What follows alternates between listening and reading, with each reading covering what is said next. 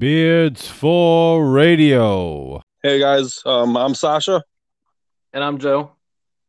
and we are two handsome guys, and we have great beards for radio. This is Beards for Radio, and it's coming on a great weekend. This is a good, midway point between the All-Star Weekend, which has already kicked off. They had the Rising Star Challenge just ended. Team USA beat Team World 161 to 144. Kuzma got the MVP.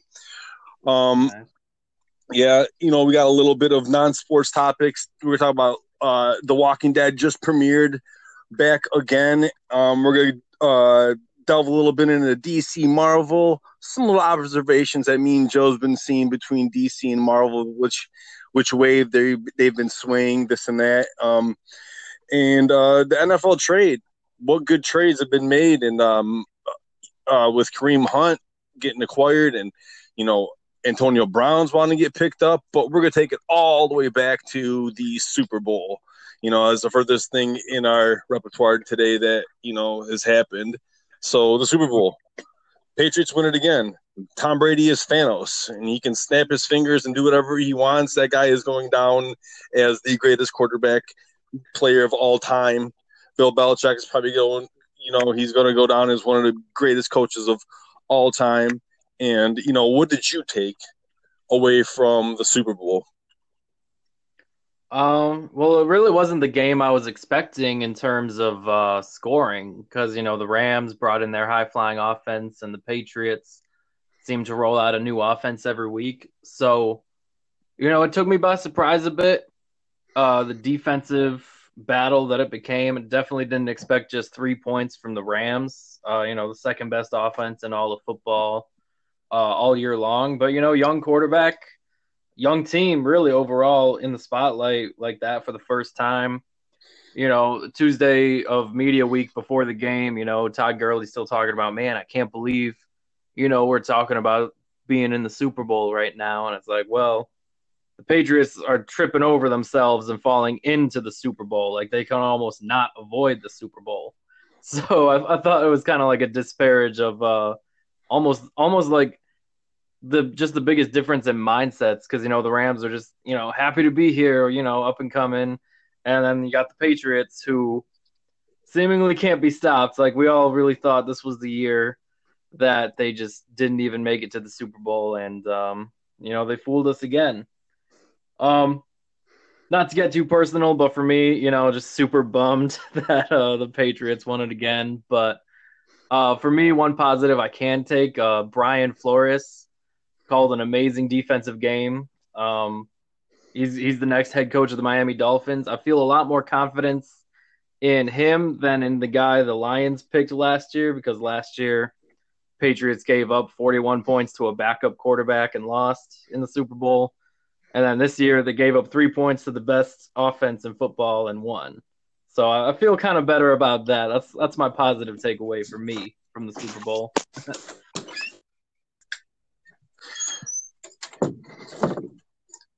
Yeah. In terms of like Brady in that game, aside from the pass to Gronk that set up the touchdown, like he didn't have his best game, and I think that says a lot about the Patriots themselves. You know what I'm saying? Yeah. What I think was just crazy is that that whole game was just controlled, and you're right that Rams come under the second leading offense in the league, and like we don't see any kind of trick plays. On both ends, actually. You don't see any trick plays. You don't see no, go at it plays. It's like both of them played it safe. And was it because the defensive schemes on both ends were a lot better than the offensive schemes? Well, obviously, But what got me is that it came down to, like, a certain number of plays, few plays, towards the end of the game when Brady threw that pass to Gronk, like down to the 2-yard line. Like Brady couldn't have thrown that in the most perfect spot in between three dudes. And the only one that could have gone and got it was Gronk, dude. It's like that play right there. I felt like almost like won them the game because then they're at the goal line and they're just gonna punch it in with one of their three running backs that they have. So it's like it's just awesome to see how crazy it is that this man is doing it at this level. And it's like when we watched not Tom Brady, Peyton Manning do it in the Super Bowl, man, that guy at the Super Bowl, he was throwing ducks. You know what I'm saying? It was like he was done. Right. You can see him go on. Like Brady, he was still slinging them, and he was still being viable, albeit being, little dumps to Edelman down the middle. But hey, it worked, and when you need him to be there, Tom Brady he has it. He has that killer instinct. He has that Jordan mentality where, how Jordan turned into, the black cat and went crazy.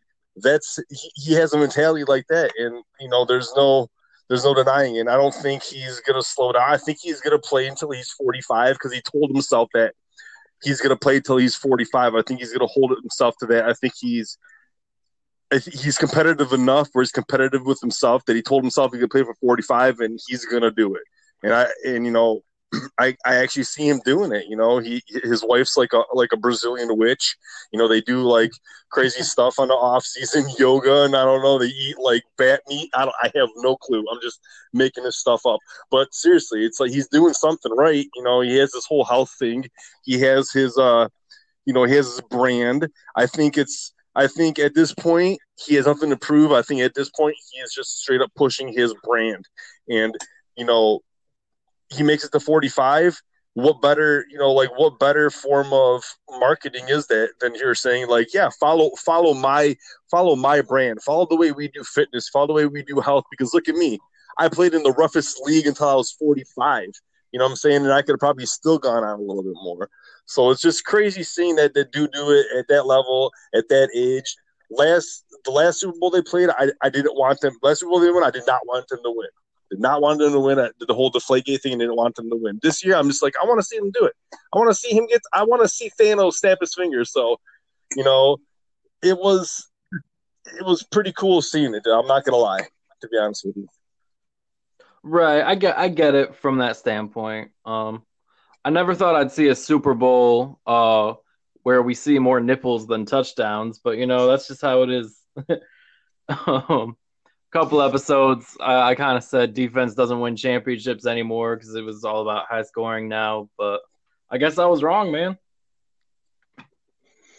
Yeah, and I think it's good for these young guys for the Rams. They're all young dudes. I mean, you got hell of experience. It's gonna roll over till next year. You know what I'm saying? They're gonna be contenders next year. That's a fact. Unless something happens to Gurley, I don't know what's going on with him because he wasn't himself, postseason at the end in the Super Bowl. So, I mean, if they can keep all the cogs that they had this year, like doing what they did this year, it's gonna drag over to next year, man. Plus, they have that experience, so they're fine. They'll be good. Right. They're a young team with a lot of experience, and I think that's really, really a scary thing. Yeah, that's a good point. But yeah, but on the opposite end of the NFL, see where we're going down right now is that the acquisition of Kareem Hunt, dude, for like, I don't know, like a submarine sandwich, and like in my mind, why didn't the Lions jump on this? You know what I'm saying? The Browns look so scary now, and it just digs a hole for the Lions even more, them being in our conference. I mean, them being in our conference and us competing against them, seeing them every year. So, yeah, it's really disappointing that the Lions decided to sit that one out. I think Kareem Hunt is a younger player. It's not like Ray Rice, who his career was kind of over. Even with the video of him punching his woman. So the Browns just went out and got Kareem Hunt for really a base salary of less than $1 million, before incentives and whatnot. And, he is potentially one of the top 3 backs in the league, if he's playing. And they pair him with Nick Chubb in the backfield. They pair him with Baker Mayfield, a young quarterback who's on a rookie contract. David Njoku, the tight end, is on a rookie contract. Jarvis Landry got paid, but he's about the only guy on that offense that's getting paid. So they really stacked up, and they're doing it on the cheap.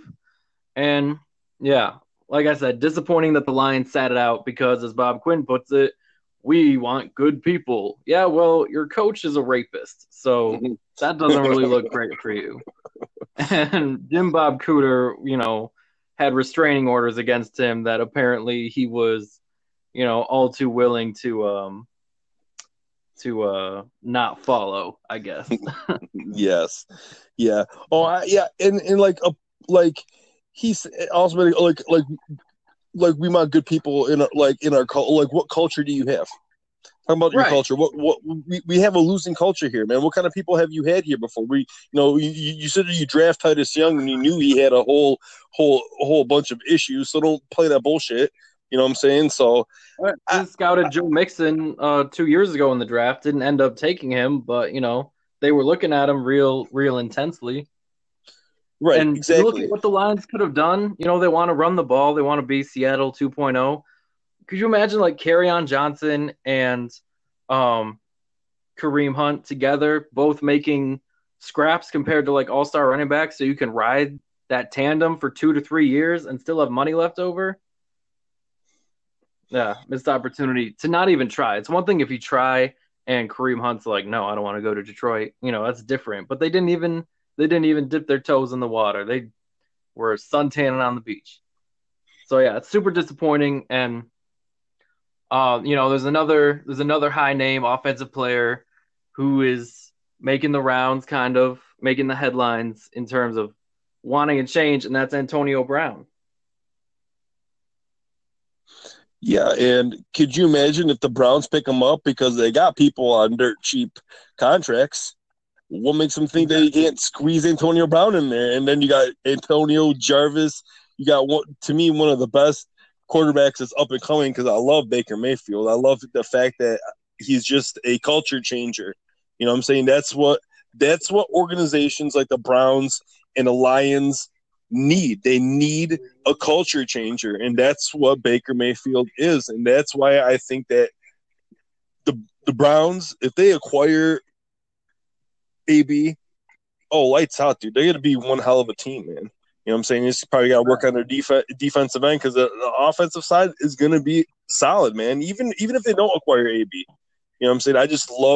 I love Baker Mayfield, and I think I'm a big believer that people can change. First of all, I don't think that Kareem Hunt goes around and just kicks every female he sees. You know what I'm saying? Right. So I think that was a great pick, and so AB, where's this guy going to go? Because he's definitely not playing for the Steelers. He definitely says he wants to trade. So, what's next? Right. Where can he land? What would you feel if Miami landed him? Well, I think Miami should be in the rebuilding stage, honestly. But for the right price, I wouldn't hate it. Miami needs to get a new quarterback, but I know his preferred trade destination is the Niners, and I think it would make sense for the Lions to at least make a move at it, because I don't think you're gonna have to give up as much for Antonio Brown now as you would have 2 months ago, because I think in terms of the Steelers now, their stock with Brown has plummeted, and they kind of just want to get rid of him. And maybe Brown would want to come to Detroit. You got an experienced quarterback, which he needs, I think.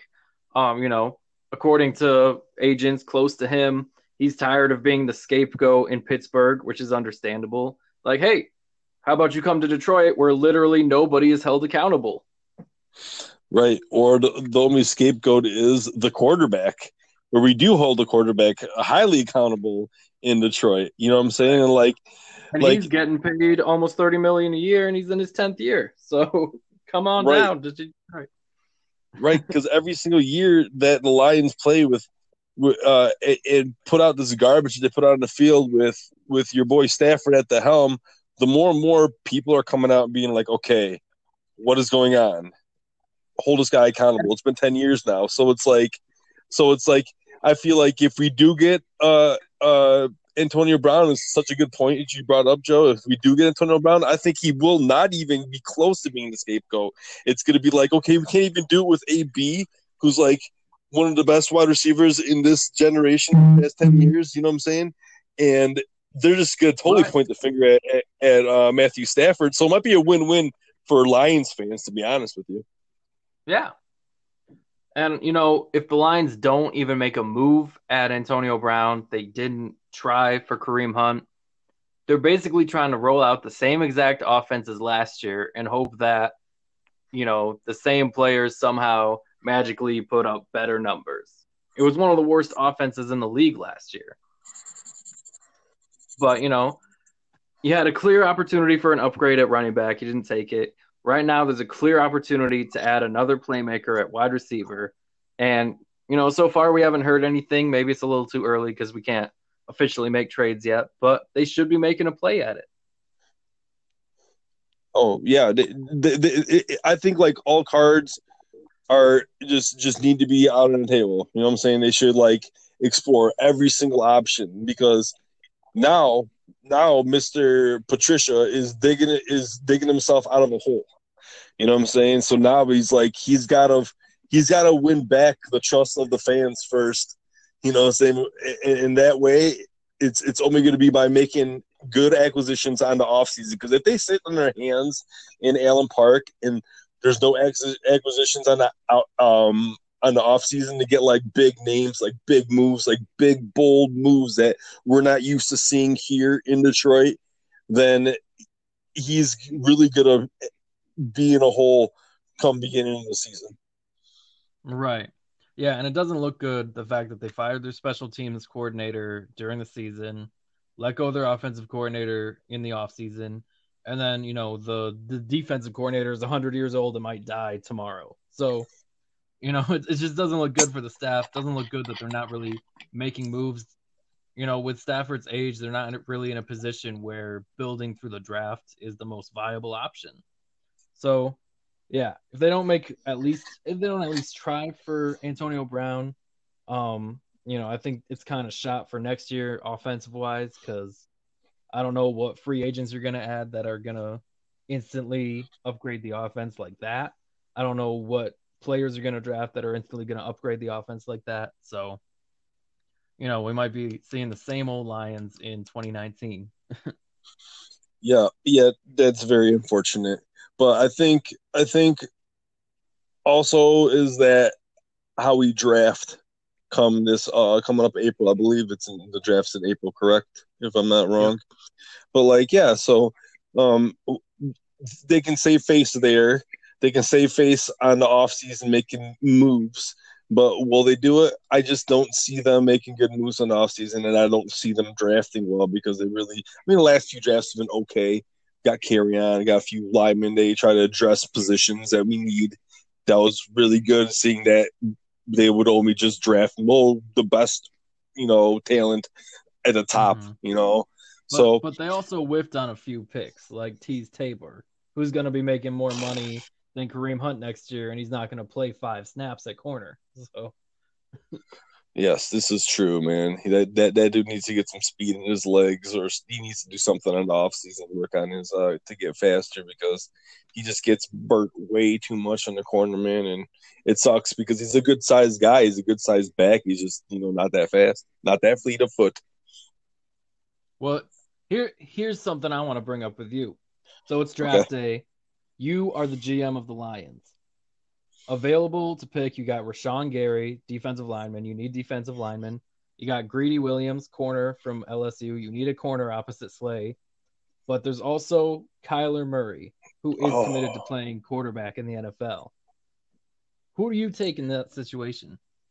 See, me, I'd be a hypocrite if I didn't take the cornerback and take Greedy. Okay. Because I've been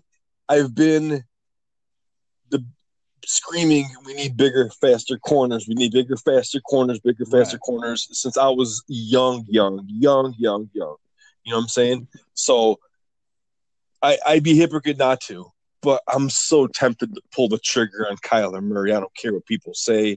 You know what I'm saying? Oh, man. You're bringing over the Seattle guy. You want to be Seattle 2.0. You draft Murray. You tried to get Le'Veon Bell over here, or you tried to get Antonio Bell over here, or Antonio Brown over here, and you want to be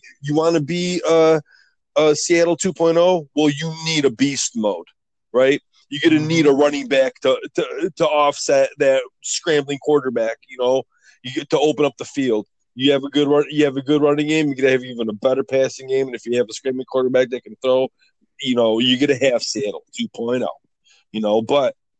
But I would do the safe thing, and I would go with the cornerback. But then again, here I am telling the Lions to make bold moves. So Right. That's a rock and a hard place for me. I would love to pull the trigger on Murray. I'm not gonna lie, but I'd feel like a hypocrite if I passed up on a good cornerback like Greedy, because I've been screaming it for so long. So I'd have to go to the cornerback just on my merits alone. But it is a frog's hair away from pulling the trigger on Murray. I'll tell you that though. Understandable. Yeah, if you have those two cornerbacks, it does allow you to do a lot defensively.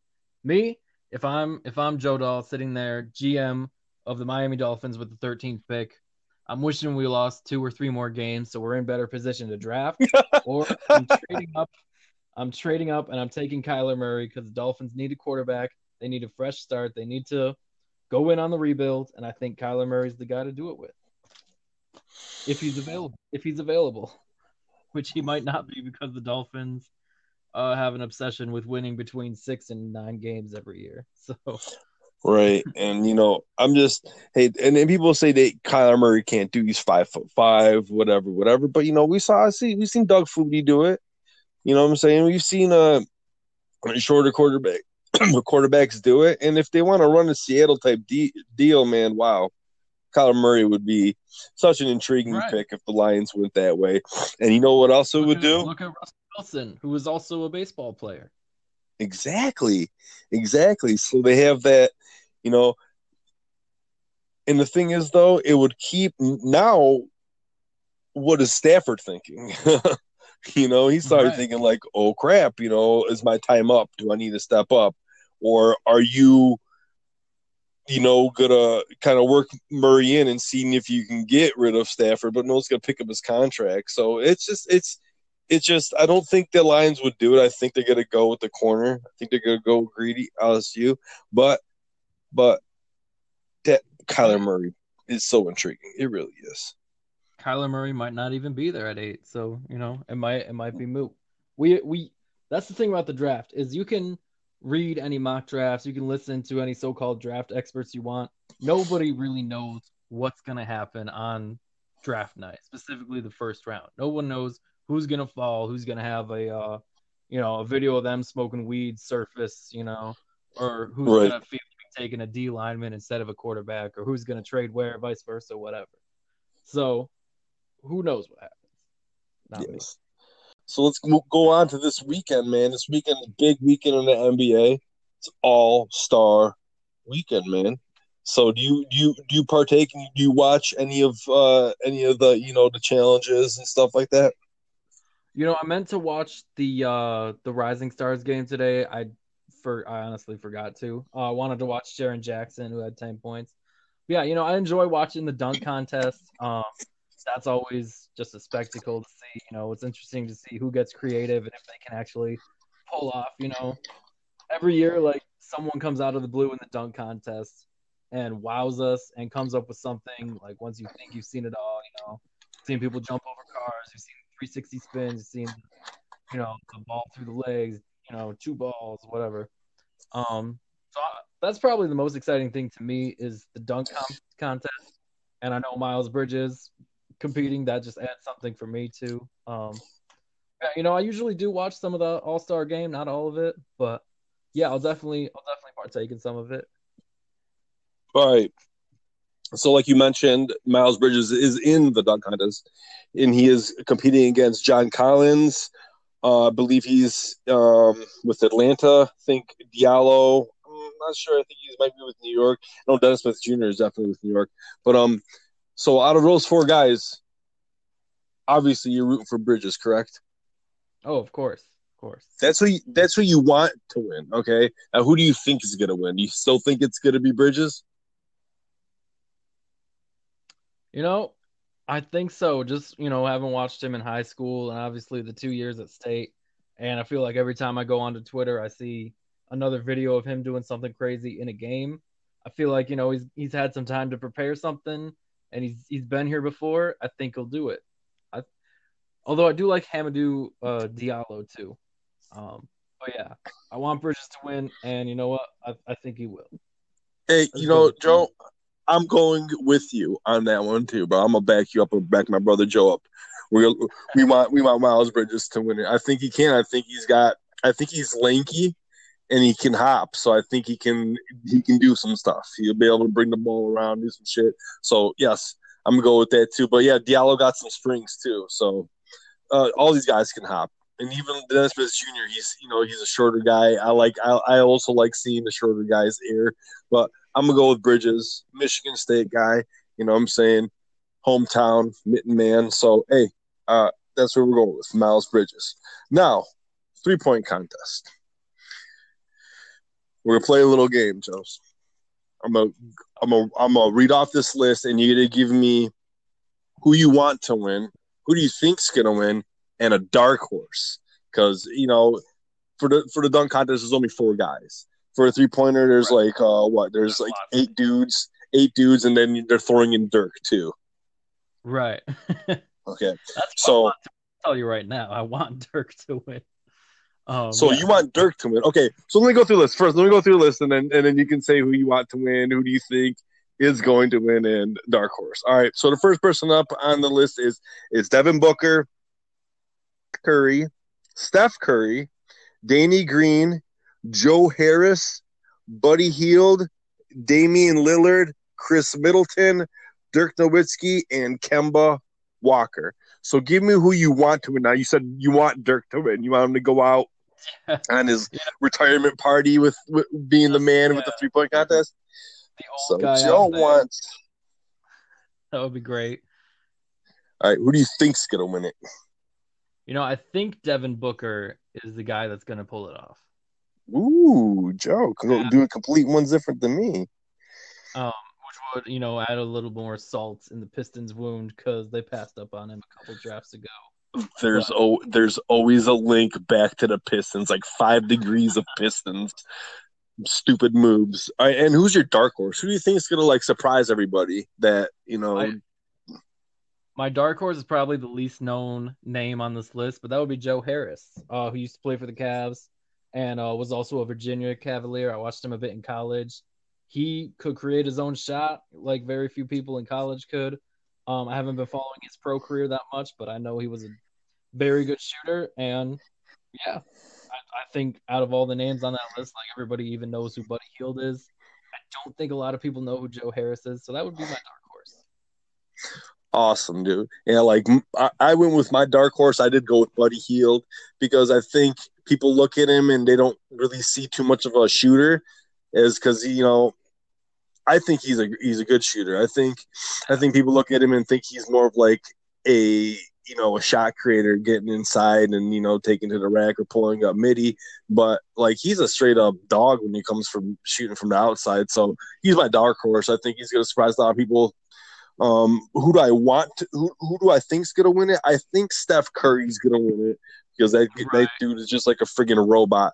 But who I want to win it, I want his little brother to win it. I want Seth Curry to win it. I want Seth to be like, ha ha, I finally got something over you. You know what I'm saying? I'm not just a guy who, that's Steph's brother and that's Dell's second kid. You know what I'm saying? Like, I want Seth Curry to be like, hold it up there and be like, yes, Seth Curry actually won something over his brother. So that's what I want. I want to see Seth Curry do Seth Curry, if I'm being honest. Like, he played at Duke, so that's an automatic, like, negative for me.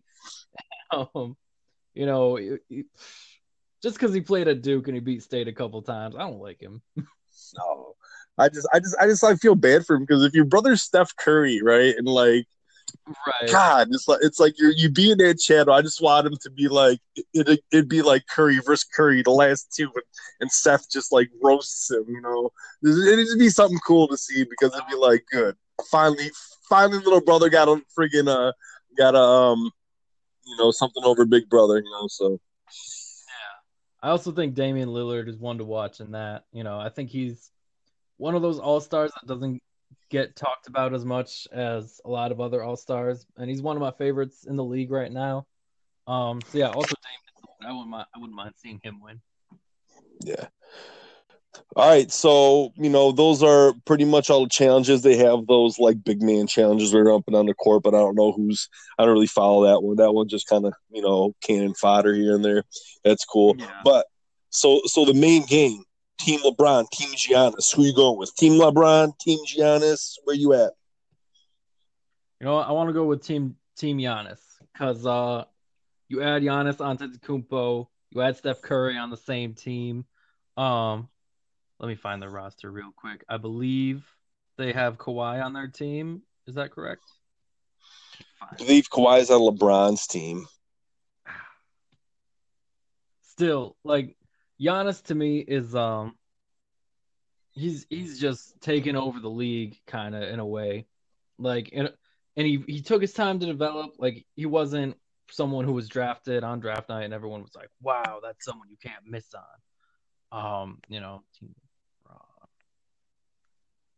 Oh yeah, Kawhi is on team. I don't know. Team LeBron looks really good. LaMarcus Aldridge, LeBron James, Kevin Durant, Kyrie, Kawhi, James Harden, Anthony Davis, Klay Thompson. Oh man. Right. They're really scary, man. But at the same time, Steph Curry, Joel Embiid, Paul George, Kemba, who's playing out of his mind right now. Right. Right, because like he said, Paul George. That's what he pays. Paul George has been playing out of his mind this year. Right. He's been playing really good. So that is true. Right, straight up, represent Griffin. So it's like it's good. I'm going with Team Giannis too. Team Giannis, I guess, if however you want to say it. Giannis, tomato. But I'm going with that team too because I like him. I really do like him. I think he's a humble, down to earth person. The dude just is constantly, progressing his game. Watch, he went 3 for 3 and 3-pointers. You know what I'm saying? So it's like he is definitely, stepping it up, and he's putting his work into his game, and it's showing on the floor. And it's obviously because he's a captain. Right. So, yeah, I'm going with Team Giannis, too. And I think James Harden is going to hog the ball on Team LeBron. So that kind of eases out a lot of the star power that Team LeBron does have. So there's only one ball, man. Yeah. There's only one ball. Only one ball, man. And, there's other stuff besides sports that me and Joe like to rap about, and The Walking Dead is back, man. It's back. So what did you take from it? Are you liking the first episode from the break, I guess? How you taking, what are you taking from it? Yeah, so mid-season premiere, that's usually one of the more exciting episodes. Well, actually it differs. Sometimes it's the most boring episode of the season. Sometimes it's the most exciting. This one, we talked about the zombies whispering amongst themselves, and we thought the zombies were evolving, the walkers, whatever you want to call them, were kind of evolving because they're not completely dead. They still got some part of their brains working, as Eugene said. So ergo, if they're living, they can grow and develop and change. But they kind of fooled us. They were people in zombie masks whispering among the crowd, which had a lot of good shock factor in the mid-season finale when the dude ducked under Jesus' sword, took it and stabbed him. But I thought it would have been a little bit scarier if the walkers could now think and plan, scheme, and talk, whatever. But yeah, so you have that in the mix. Negan escaping, I thought was going to be a big thing. I thought he was going to slowly but surely rise back up to power. And, I was kind of disappointed in that, in all honesty. Like, we see him getting out of prison, and Judith is holding him at gunpoint. He says, "I promise I won't hurt anybody," whatever. He goes back to the place where he smashed in Abraham and Glenn. He comps a new leather jacket, gets his old look back. He escapes some rabid dogs that are roaming around the streets. And he gets back to the sanctuary, and it honestly kind of made me a bit sad, like seeing that once glorious in his mind, compound where he ran the show, he was running the world, he was just a complete badass, and now it's empty. He's got nobody but the stalker of Big Rick or whatever his name is. That he used to know. Big Jim. Big Jim, yeah. And he just decided to go back, and I was kind of heartbroken by that. In all honesty, you know how much I love Negan as a character to the show, like. But I think it's interesting how Daryl kind of used the kid talking to one of the whisperers in the jail cell. He was like pissed off at the kids, like, I told you not to say anything. But then he's listening in outside the jail cell, trying to get information because, that girl who they captured doesn't trust Daryl, but maybe she trusts this kid across the cell block who kind of stood up for her, And then, right. As always, the most exciting part of the episode was at the end when Luke, the new guy, and drawing a blank on his name, it's like Bolton or something like that. The kid with the beard who's smushing booties with. I'm drawing blanks on both of them. Yeah, dude. Oh, Carl's ex chick. I can't think of her name now. She has like a weird name. I'm with you. I'm drawing a blank. Yeah, the dude who throws the spears really good. So you see, but he's taking the fuckers, and then like the one advancing towards them stops, and he's like, "That's weird." And then all of a sudden, they're surrounded by whisperers, and they're obviously captured. So that was the most exciting part of the episode. Of course, it comes at the end to get us, back again next week. That's how it is. Yeah, it's kind of it is what it is. Like my expectations for The Walking Dead, sadly, are kind of shot. Like I'll still be entertained. I thought it was a decent episode, but it made me sad with Negan just not rising back up and kind of accepting his fate, that there's nothing out there for him. What about you? What'd you think about this one? Oh, most definitely, Joe. I'm with you. It's like I think the Negan story was the most, like not action wise. Like at the end it was like really cool to see all those guys surround him and like see where it's gonna go and like the and whatever and whatnot. I thought it was kind of crazy that the whole time, Jesus's character is dead, but he's actually like was in it for like 15 minutes, just like draped over a horse the whole time. But that was kind of awkward. But the whole Negan story, had me compelled, which was weird to me. Is like, okay, he got out, right? It was dark. He got out. He ate a tomato. He got a shovel, and it's like. It's midday, like morning now.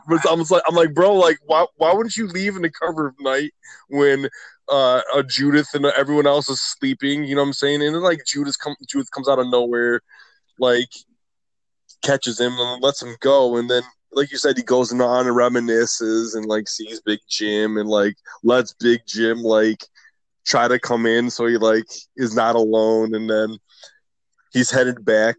It was kind of cool that he had like that false wall that he had like his motorcycle and everything with it. But when he's coming back, it's like Judith is in the middle of nowhere, right? Pops a shot at him, right? It's like, oh, there's a lot of people looking for you. It's like, okay, and you found him. You little badass combat Judith found him. That part kind of got me like, okay, sure. Like she's the one that happened to find him. She's the one that happened to see him jump the fence, happened to let him go, happened to find him. Also the one who like found the new group of people and saved them and brought them in. So it's kind of, yeah. So it's like little badass Judith, it's kind of funny. If Rick doesn't do it or Carl doesn't do it, a Grimes has to do it. It has to be a Grimes, right? Got to develop her story for season 17 or whatever. Right, and what? Another thing I saw that you posted about the actress Michonne is she's not going to be on. This is her last season, and this is like you're right. Like, where do they take it from here? Like, what are you going to get out of it? Like, what exactly are you going to get out of it? Because if Michonne's gone, Rick's gone, Carl's gone, Coral's gone. All these good people are gone. I'm sure that Norman Reedus is going to be like. You either have to pay me a boatload of money or I'm gone too. So I don't know which way they're gonna go with that. I think Daryl Norman Reedus might be the last one standing, like Beth's character said in season 4 when they had their episodes where they're after the governor's attacks on the prison. Yeah. From what I read, like it's gonna be kind of like a Rick deal where Michonne will be in a few episodes in season 10 and then leave. I don't think she's gonna die. I think she's gonna like go off searching for Rick, which is kind of weird timing because at that point it could be 6 to 7 years after Rick goes missing. But Yeah, and we might never see Maggie again. What's her name? Lauren Cohen has already taken on a new show, so obviously her role in The Walking Dead is going to be extremely limited if we see her at all. yeah. So it's like, where do you go from here? It's like you're gonna have to introduce some good, really good, compelling characters. You know what I'm saying? Because I mean, if it was that easy to me, then Fear the Walking Dead would be just as successful, and it's just not. You know what I'm saying? So it's like they need to get some really compelling characters, really good actors that can and really good storylines to take this, over the top, or they're just gonna lose people, and it's just gonna be like one of those shows that you're like, can it just end? Can it end on a good term? Can you not have a Wizards Jordan, type of show? You know what I'm saying? End it on a good note, end it on a high note, and just walk away from it. Absolutely, yeah. What my opinion is on this. Wrap it up. You got 10 seasons. It just got renewed for season 10. Like that's fine, dude. No one expected The Walking Dead to get 10 seasons. So, you still got Daryl, you still got Carol. I think King Ezekiel is amazing. But Morgan left the show. You got a bunch of kids I really don't care about. You got some drama between Rosita and Father The Gabriel Doctor, and Eugene, right? Doctor, right? So, I guess there's that. there's always someone pregnant on the show, apparently. Right, you know what I'm saying? So yeah, I'm with you. It's just like it's time to wrap it up. And I think I don't know what the actress's name that plays Michonne. It's Denai Guerrera. Yeah, she is. I think she was like, to me, in my opinion, she was like John Blumenthal. I don't think they wanted to become, even though Shane, I don't know if Shane was wanting to get written off or not, or just he got written off and it was probably the best thing that happened for him. He doesn't want to become a character actor. Now we saw her in Black Panther, and we saw her in the Infinity Wars, and she was great in it. And she had this accent, so it's like you can see the range, of her acting. You know what I'm saying? She played another female badass that can, warrior that can kick ass. Same thing she plays in Walking Dead. But I feel like she can probably range herself out. Now she doesn't want to get stuck just being Michonne. Like I saw her in Black Panther, and I did not see Michonne. You get what I'm saying? I watched John Blumenthal in Punisher, and I do not, and I seen him in that movie Fury with Brad Pitt, and I do not see Shane. Whenever I see Andrew Lincoln, I'm sorry, I just see Rick Grimes. And I just feel like that's why he's stepping away from it as well, because he doesn't want to become just known as Rick Grimes. It's like almost like, have you ever watched Sons of Anarchy? No. Well, like the main guy, Jax Teller, is like, he's like an English actor. And like, I can never, I've watched something with him afterwards when he got killed off. I don't know if you're watching it, at the end of Sons of Anarchy. It's like I always see him as Jax Teller, and I think that's why he hasn't like really done a lot of work outside of Sons of Anarchy, because he's only known as Jax Teller. That's all I see him as. So I think she did a good job by stepping away, because I think it's going to help out her career at the end. To your point, like I saw a commercial for Lauren Cohen's new show, I believe on Fox. I don't know what it's called, I forget. And I was kind of taken by surprise when she wasn't talking with a bad Southern Georgia accent, She's talking, just with a regular, no accent, kind of American-like talk. Right. Yeah, so I see her and I see Maggie. So yeah, to your point, that's an issue with shows going on 10 seasons, What's his name? John Krasinski has had a great career, directing, acting. He's in John Ryan. He did A Quiet Place. But anytime I reference him, I'm like, oh, Jim is doing this, So, Right, and I think they didn't want that to always happen to him. You know what I'm saying? Because it's like I forget what movie that it was, and John Krasinski's in that movie where they're like in it's a Benghazi. It's about Benghazi and everything. He's in that movie too, and he's a good actor. But I just see like Jim from The Office being Rambo. Like I'm so with you on that one. I'm with you on that. So it's like I think she did a good. I think that's why they're stepping. Like I've done enough. I've made enough money to the point where I want to do what I want to do. In my art, in my career, what I want to do is passionate to me, and I give people like that and feel like they've done it, gave enough. I give people like that a lot of credit. It's hard. It's hard to do to leave something that has been a better part of you for a decade. right, right. And something that a lot of people would honestly kill to have that opportunity. But sometimes, people on the outside don't really know what it's like on the inside until they get there and it's too late. Yeah. States came back strong off of their, three losses. Who was it? It was Illinois, Purdue, Yeah, so and I forget who the. at Go ahead. Purdue, which I couldn't be mad at. It was at the end of a long week where they played 3 games, 2 against ranked teams, 2 on the road. Purdue at Mackey, that's a different animal. But they had almost a week off. They play Indiana at home, and they really just looked underwhelmed. Um, the news had broke a couple days earlier that Langford was in fact done for the season. He wasn't going to make a comeback at any point, which I think did play a little bit of a factor, but I'm not going to let them off the hook that easily because they really played shamefully against Indiana. And we've said it on the show, don't overreact to home wins or road losses. Do overreact to home losses and road wins. Well, you had a home loss to a team that had lost 7 in a row, including games to Rutgers. And I just feel like you can't lose games at home right now and expect to get away with it in the Big Ten. And then, at Illinois, they turned the ball over 24 times. They got down by as much as 14 in the second half. But what bothered me the most was the fact that they stormed back, took a lead, and then lost the game. Yeah, but they bounced back big too. It's not like they didn't bounce back against the top 20. They bounced back against the top 20, and like Wisconsin, Wisconsin to me is always like, even though they're always like top 20, 25.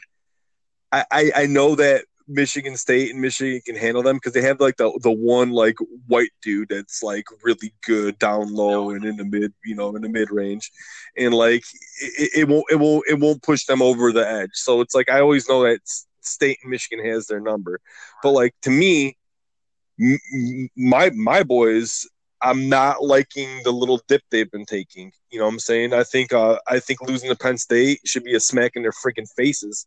I think that that when Xavier Simpson got picked and he got popped pretty good and they didn't call it, they didn't call it, move on. You know what I'm saying? I felt like he just, I want to take my ball and go home, attitude, and kind of pissed me off. And I think that Beilein getting tossed out wasn't a good thing, even though sometimes you show passion for your kids, yeah, whatever, whatnot. But I think they can bounce back. And like you said, like don't overreact to a lot of stuff. You know what I'm saying? Go on. So are you kind of mad at John Beilein for the ejection then?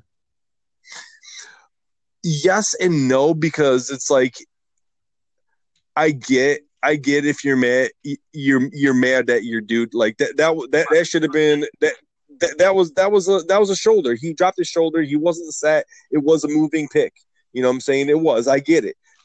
And John Beilein was pissed, and I can't tell that man to be upset, not to be upset when one of his boys is getting knocked out like that. You know what I'm saying? But it didn't help. It didn't help the rest of the game that we didn't have Beilein there. So it's like a catch-22. You know what I'm saying? Right. Well, here's why I really fault the refs in that situation. And I was talking to Mike about this a little bit during the game. Like, it seemed like the situation had kind of died down. Like, you got the nasty pick. buzzer-beating layup. John Beilein goes there. He's like, what the hell? Like, you guys aren't going to call this? Are you kidding me? And as he's walking away, he gets the tech. That's messed up to me. And, he kind of, I think that really pissed him off too. Like, they poked the bear that decided to just sniff you and leave you alone. So he turns around, he's pissed off about this one tech because the situation was diffused. Sadie Washington came up and was kind of like guarding him. So that pissed him off even more. And then it really didn't take a long time after that to get a second technical. So it's kind of like a really short fuse on the refs, in my opinion.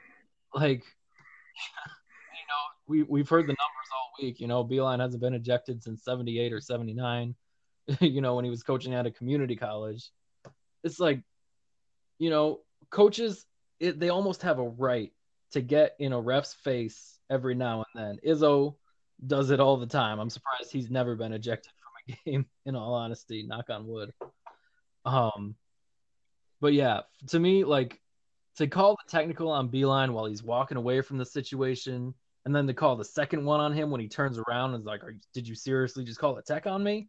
Like, I felt bad, but I don't think it's the reason they lost. I think they really got, like as Charles Matthews put it, they got punked in the first half. They kind of fought back, but Penn State basically led the whole time. And I think Penn State did outplay them, and that happens. Sometimes you really don't want to be the first place team playing on the road at the last place team who's got nothing to lose, and you got everything to lose. Yeah, dude. I'm with you. And like, I don't take too much stock into it, but what I do like notice a takeaway is that as good as Brazdeikis is, sometimes he forces a lot of stuff. Right. And it's just like, you're a strong kid, you're a good ball player. You don't need to force everything. You got three other guys on the floor that can create their shots. You know what I'm saying? So, or two other guys on the floor to create your shots. One facilitates, and your big man that can, pick and pop, pick and roll. So he needs to not force it as much. That's what kind of pissed me off too, is that he got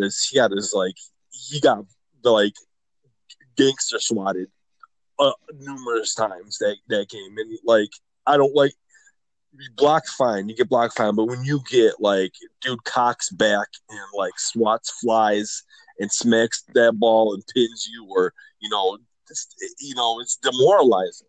It's demoralizing. And I think that's what happened. I think they came out there and like they socked them up, they knocked them around to the point where Michigan was like, I want to take my ball and I want to go home. It's like, no, bro, you get knocked, get back up and hit harder. You know what I'm saying?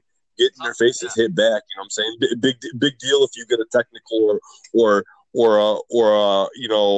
just don't get ejected. You know what I'm saying? But let them know that you're not going to take the smack in the face. Let them know that you're not going to take letting your point guard get picked on a blind side block pretty much. You know what I'm saying? Mm-hmm. So.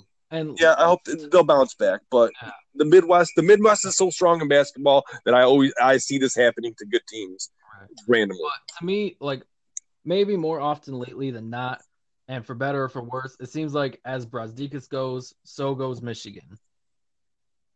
Like, if Brazdeikis is on, it's great.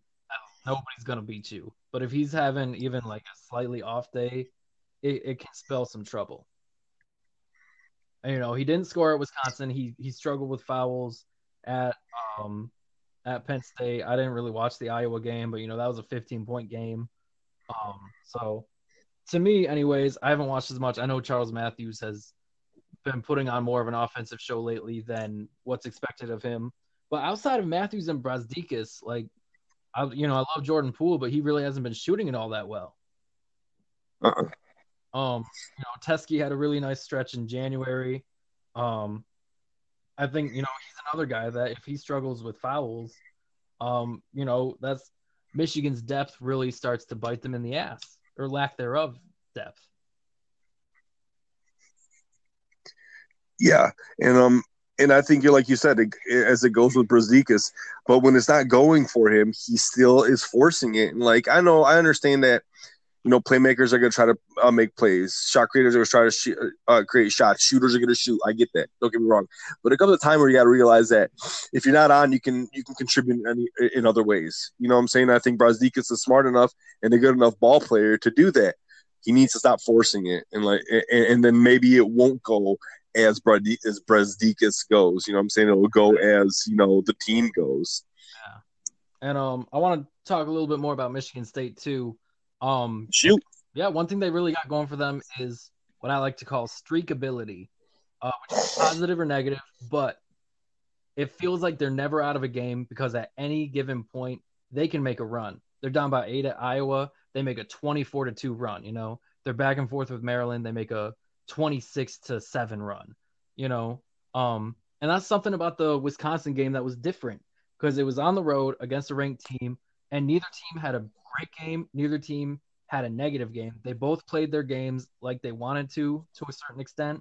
Both teams were playing pretty well, I thought, and Michigan State pulled it out. They got that winning DNA. It's like they got their swagger back from the 3-game losing streak, which is good. And to me, it comes down to 3 players, and I'm not going to mention Nick Ward and those 3 key players, even though he may be the biggest X factor. The 3 players I want to talk about, obviously, Cassius Winston. When Izzo is on his case for sometimes when Izzo's on his case, he calls him casual Cassius. Well, lately, it's been crafty Cassius. He's been crafty as hell because teams are trying to throw different ways to guard him at him, And last year, Right. His freshman year, he didn't even play enough to get those kind of looks. But he's really expanded. He's not just a spot-up shooter. Like, he can hit it from all spots on the court. But, he's using his dribble well. He's a true triple threat in terms of passing, finding people on the court. You would never think are open until he finds them. Driving, he's great at driving. He's a fantastic finisher. He's not, like, super speedy, but he's fast enough. And he's, like I said, he's crafty enough. Second player I want to talk about, Aaron Henry. He's starting to look for his shot more. With Langford out, they need someone. They don't need 15 points a game, but they just need someone who is going to look for a shot. And I thought Henry did that fantastically at Wisconsin. He scored 8 points. A lot of them, well, I think all of them were right in the key. Like, he just drives to the key, finds a spot, bam, spot up, like jumper. He had one play where he drove into the lane, jumps up for a layup, and he's kind of like met at the rim, and he tossed it back. Perfect time into Cassius for a 3. It was amazing. And then the third player. Let me guess. Is it Matt McQuaid? It was actually Kenny Goins. Wow, I thought you were going with McQuaid. Go on. Kenny Goins is just the ultimate Iron Man, dude. Like, in his career, he's had his nose broken. He's, had knee issues. Right now, I was at the game on Saturday against Minnesota, and he did something to his elbow. He came back. It didn't look like it affected him whatsoever at Wisconsin. And I got a comparison, a 10-year-old comparison for Kenny Goins right now. I think he's playing like Goran Sutan. You remember who that is? No. Okay. Local kid like Goins, redshirted his freshman year like Goins, was a rebounding machine for 3 years like Kenny Goins, but started to develop a shot. And his senior year, Goran Sutan was the most valuable player of the Midwest region as he led Michigan State to the Final Four and was shooting, I believe, almost 30 or 40% from three-point land, which you wouldn't expect from a big man not highly recruited out of high school. Kenny Goins, over the last 6 or 7 games, is shooting 41% from three-point land. Like, that's crazy. You tell me before the season that Kenny Goins at one point is going to be shooting 41% from 3, I would take that every day. So I just believe Kenny Goins is just that energy guy. And I will bring up Matt McQuaid because I think it can't be lost that he has just been playing outstanding defense. Carson Edwards is tearing up the league. He had his 2 worst scoring games against Michigan State with Matt McQuaid on him. So that can't be overlooked. Yeah, that's it. Those are some good ones, man. But tell me why Kenny Goins looks like he's like 30 years old. That dude looks like he's like a man child. The guy does not look like he's in his early 20s.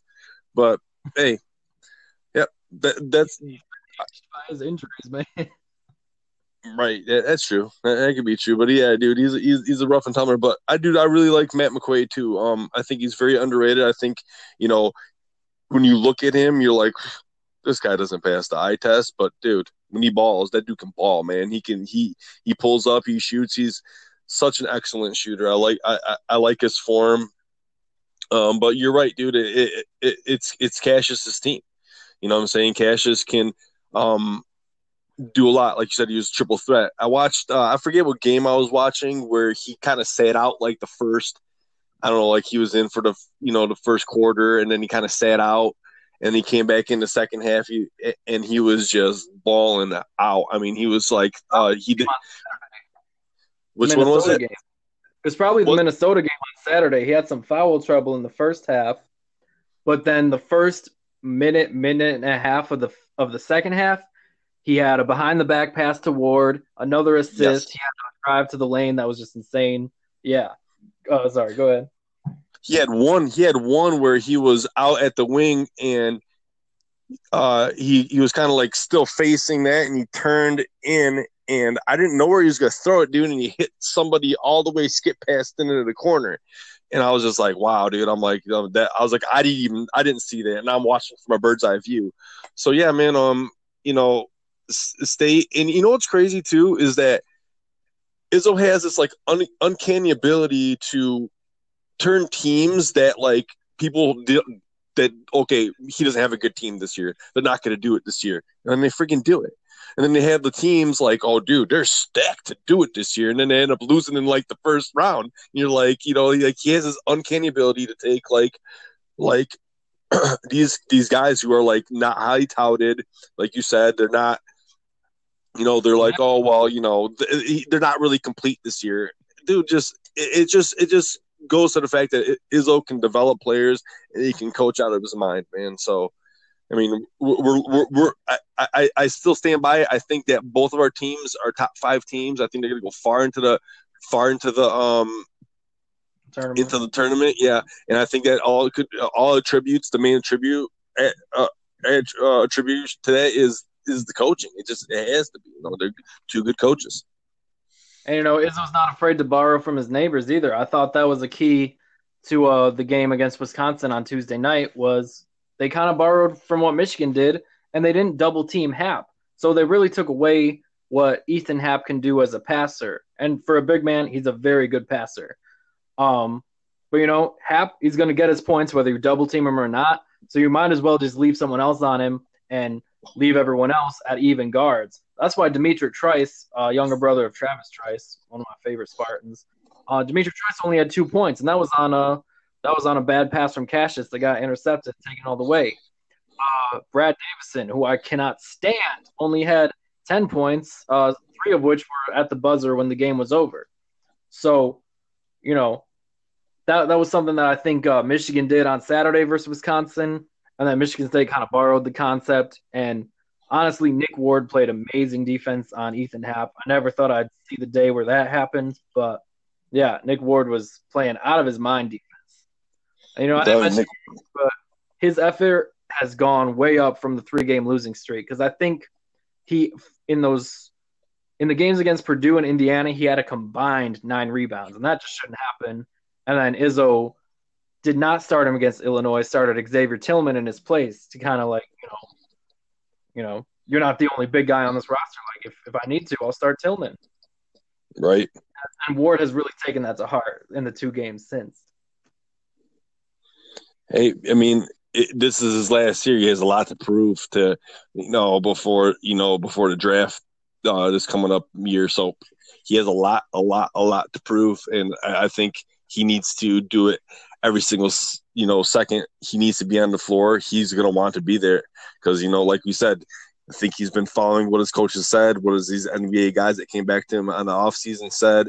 So I think he's, like, to me, I haven't seen him better conditioned in all his time at Michigan State than he's been conditioned this year. And it's showing because he's bossing people around and, like, and if he starts developing more of a jump shot outside of the realm he can, yeah, he's going to be dangerous.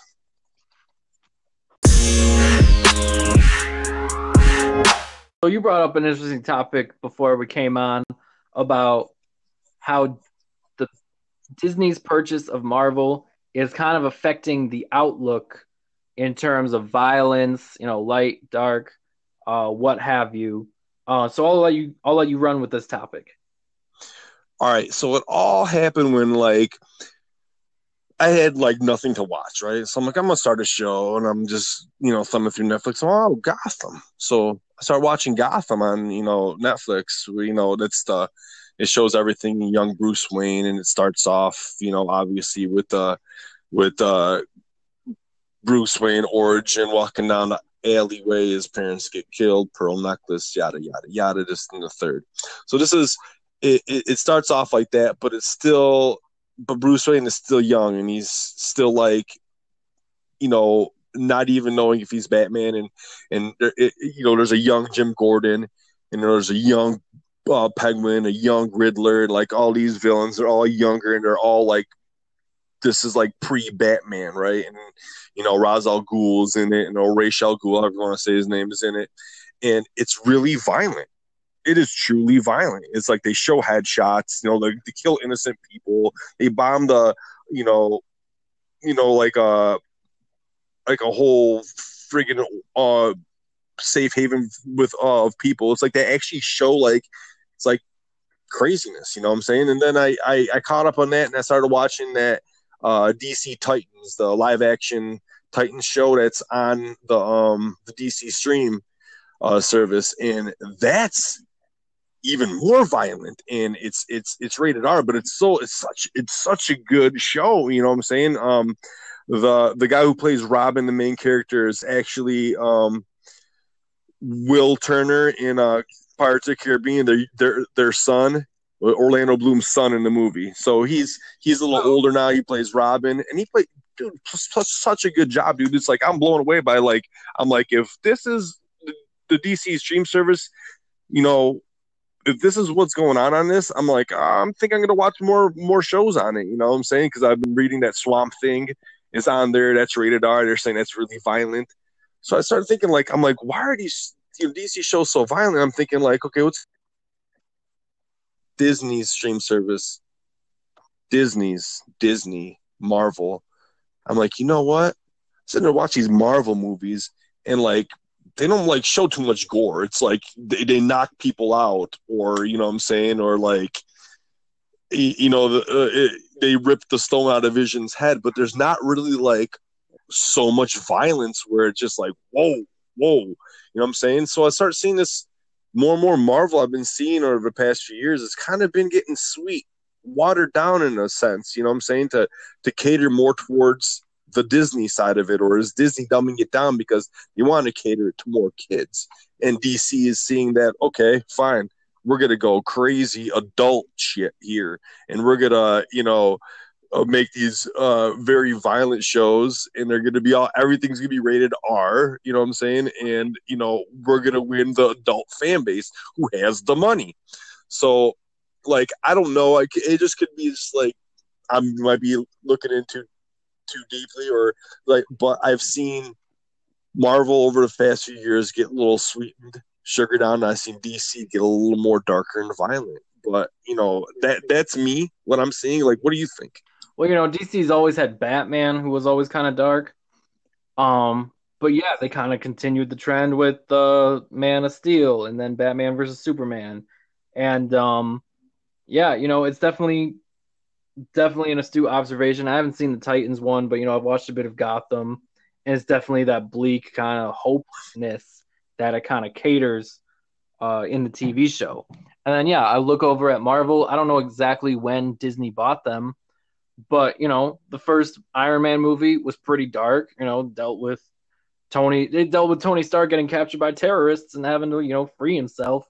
Oh, and also he's got this thing in his heart that if it malfunctions, he's gonna die. No way around it. And I don't know exactly when Disney bought Marvel, but yeah, the last couple movies, even though a lot of them have been really good, have been kind of avoiding the explicit violence, avoiding death in a certain way. The most graphic thing was Thanos snapping his fingers and people fading away into dust almost peacefully. Yeah, most definitely. And also too is this like I think that if Marvel really wants to be successful with that, because there are characters in the Marvel world that are very violent, very violent. For instance, Deadpool, the last Wolverine movie. The last Wolverine movie, I think everybody was waiting for that old man Logan. They wanted to see him claw people's legs off. They wanted to see claws go through heads. They wanted to see that. That's the Wolverine that everybody needed to see. So I think Marvel really needs to walk that line and also cater to the adults in the Marvel world who want to see the Deadpool violence, who want to see the Wolverine violence, and I think they can do that because I think they're really successful with it with the Deadpool because Deadpool just released a kid friendly version of Deadpool. I haven't watched it yet. I want to watch it with my kids. I want to watch it with my kids because I want to see how they kind of react to it. And I want to see how Deadpool actually caters to the kids. And I think that's the kind of a cool little concept that Disney and Marvel are messing with. I get it, cool. But like DC, there is no line. There is no line that they walk. You know what I'm saying? They are dark and it is violent and it is like no remorse. And I think you hit it on the head when you said that bleak hopelessness, because you get that when you watch, you watch Batman movies, from the first one with Michael Keaton to this Gotham to Titans. There's like a hopelessness, almost like a fog, a mist, an aura in the air where there is a bleak. Joe, I love that bleak hopelessness. That is just spot on, dude. Spot friggin' on. And I just see Marvel just sweetening it up because they know that it's Disney and they gotta sell, more Groot, more, Rocket Raccoon stuff at the Disney stores and this, that, and the third. You know what I'm saying? So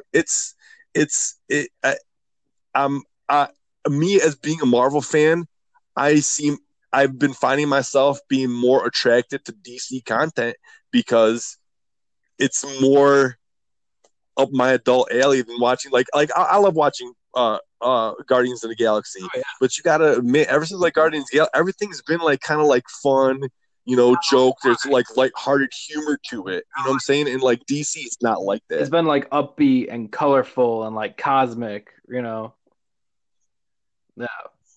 Yes, absolutely. Bleak hopelessness. I first thought of that when I was watching Michigan State football's offense this year. Oh, damn. But yeah, DC. But yeah, that's DC. Like, not only are like the story's dark, but it's just shot like darker. Like, it's not as colorful. Like, it's all gray and it's not blue skies. It's all gray skies and kind of misty, kind of foggy. Whereas, yeah, lately Marvel movies like Thor Ragnarok, super colorful. Like, you look at the intro theme, it's all fiery and it's got the Led Zeppelin song playing,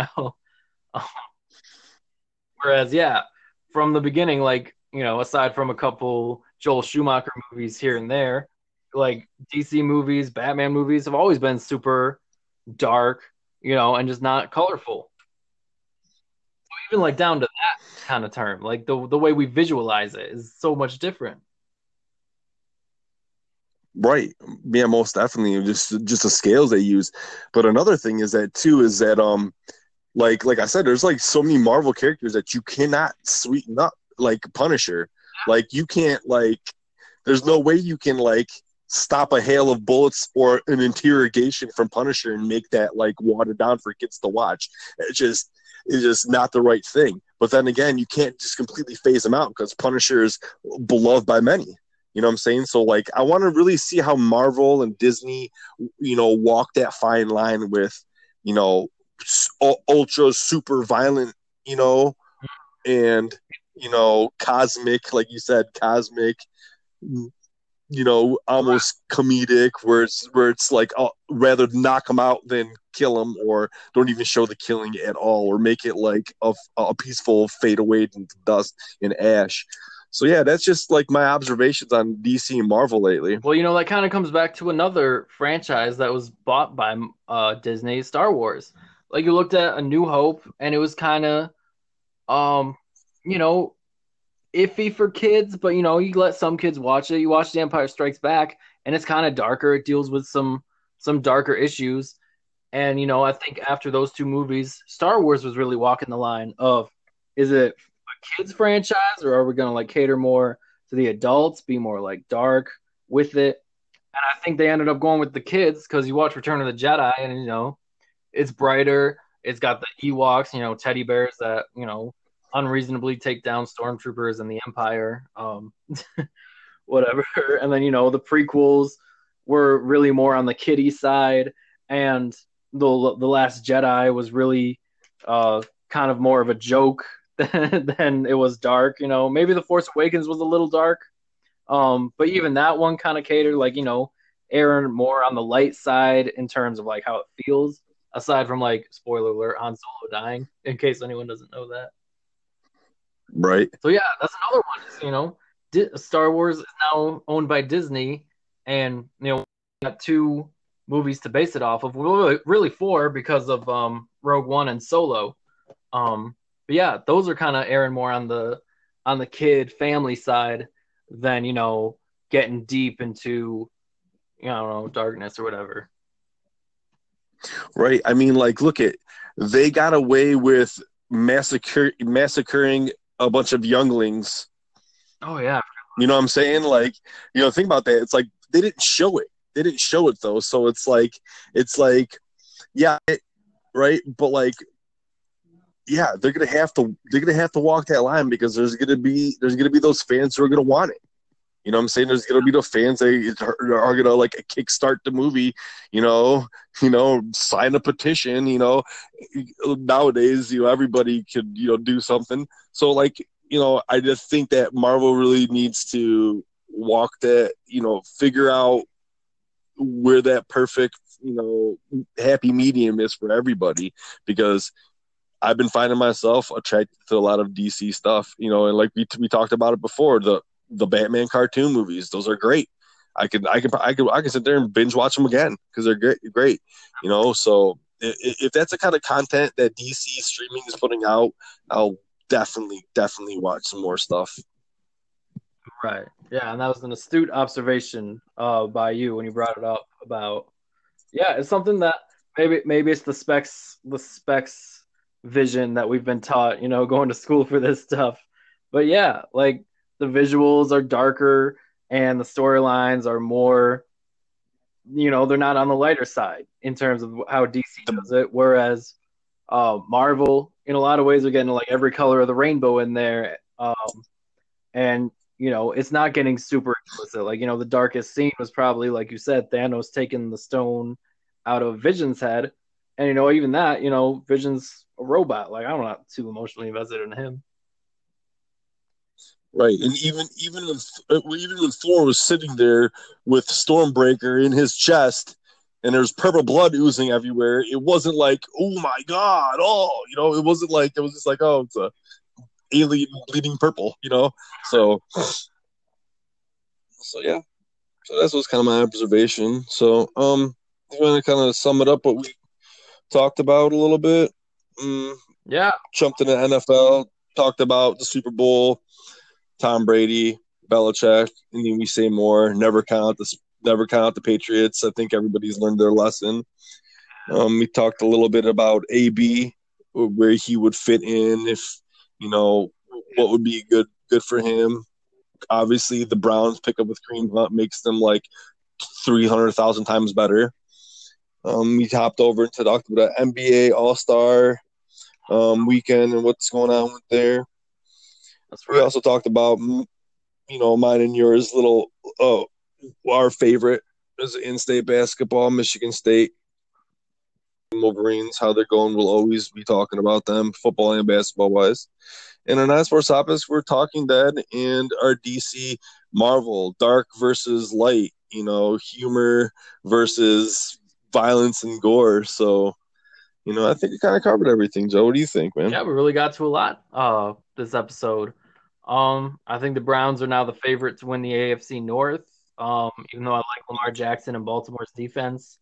And yeah, The Walking Dead, it might not be the best show on TV, but I'm still going to watch it every Sunday night. I'm set in my ways. Can't help myself. Yeah, absolutely. I'm gonna Go's gonna watch Walking Dead, but it's just like I just need it to end on a high note. Right. I need to ride that wave into the sunset, baby. Right. All right, man. But yeah, other than that, I think we covered everything. Joe, great chatting with you as always. I'm Sasha. And I'm Joe. And this is Beards for Radio. If you liked this episode of the Beards for Radio podcast, please give a visit to far-ebar.com. If you want to support local businesses, small businesses, this is as small as it comes because it's just one guy. Again, that's far-ebar to check out some sweaters, hoodies, tie-dye t-shirts, regular t-shirts, bags, hats, any kind of fashion product, accessory you can imagine. He's done it, and he's 100% original. Again, that's far-ebar.com.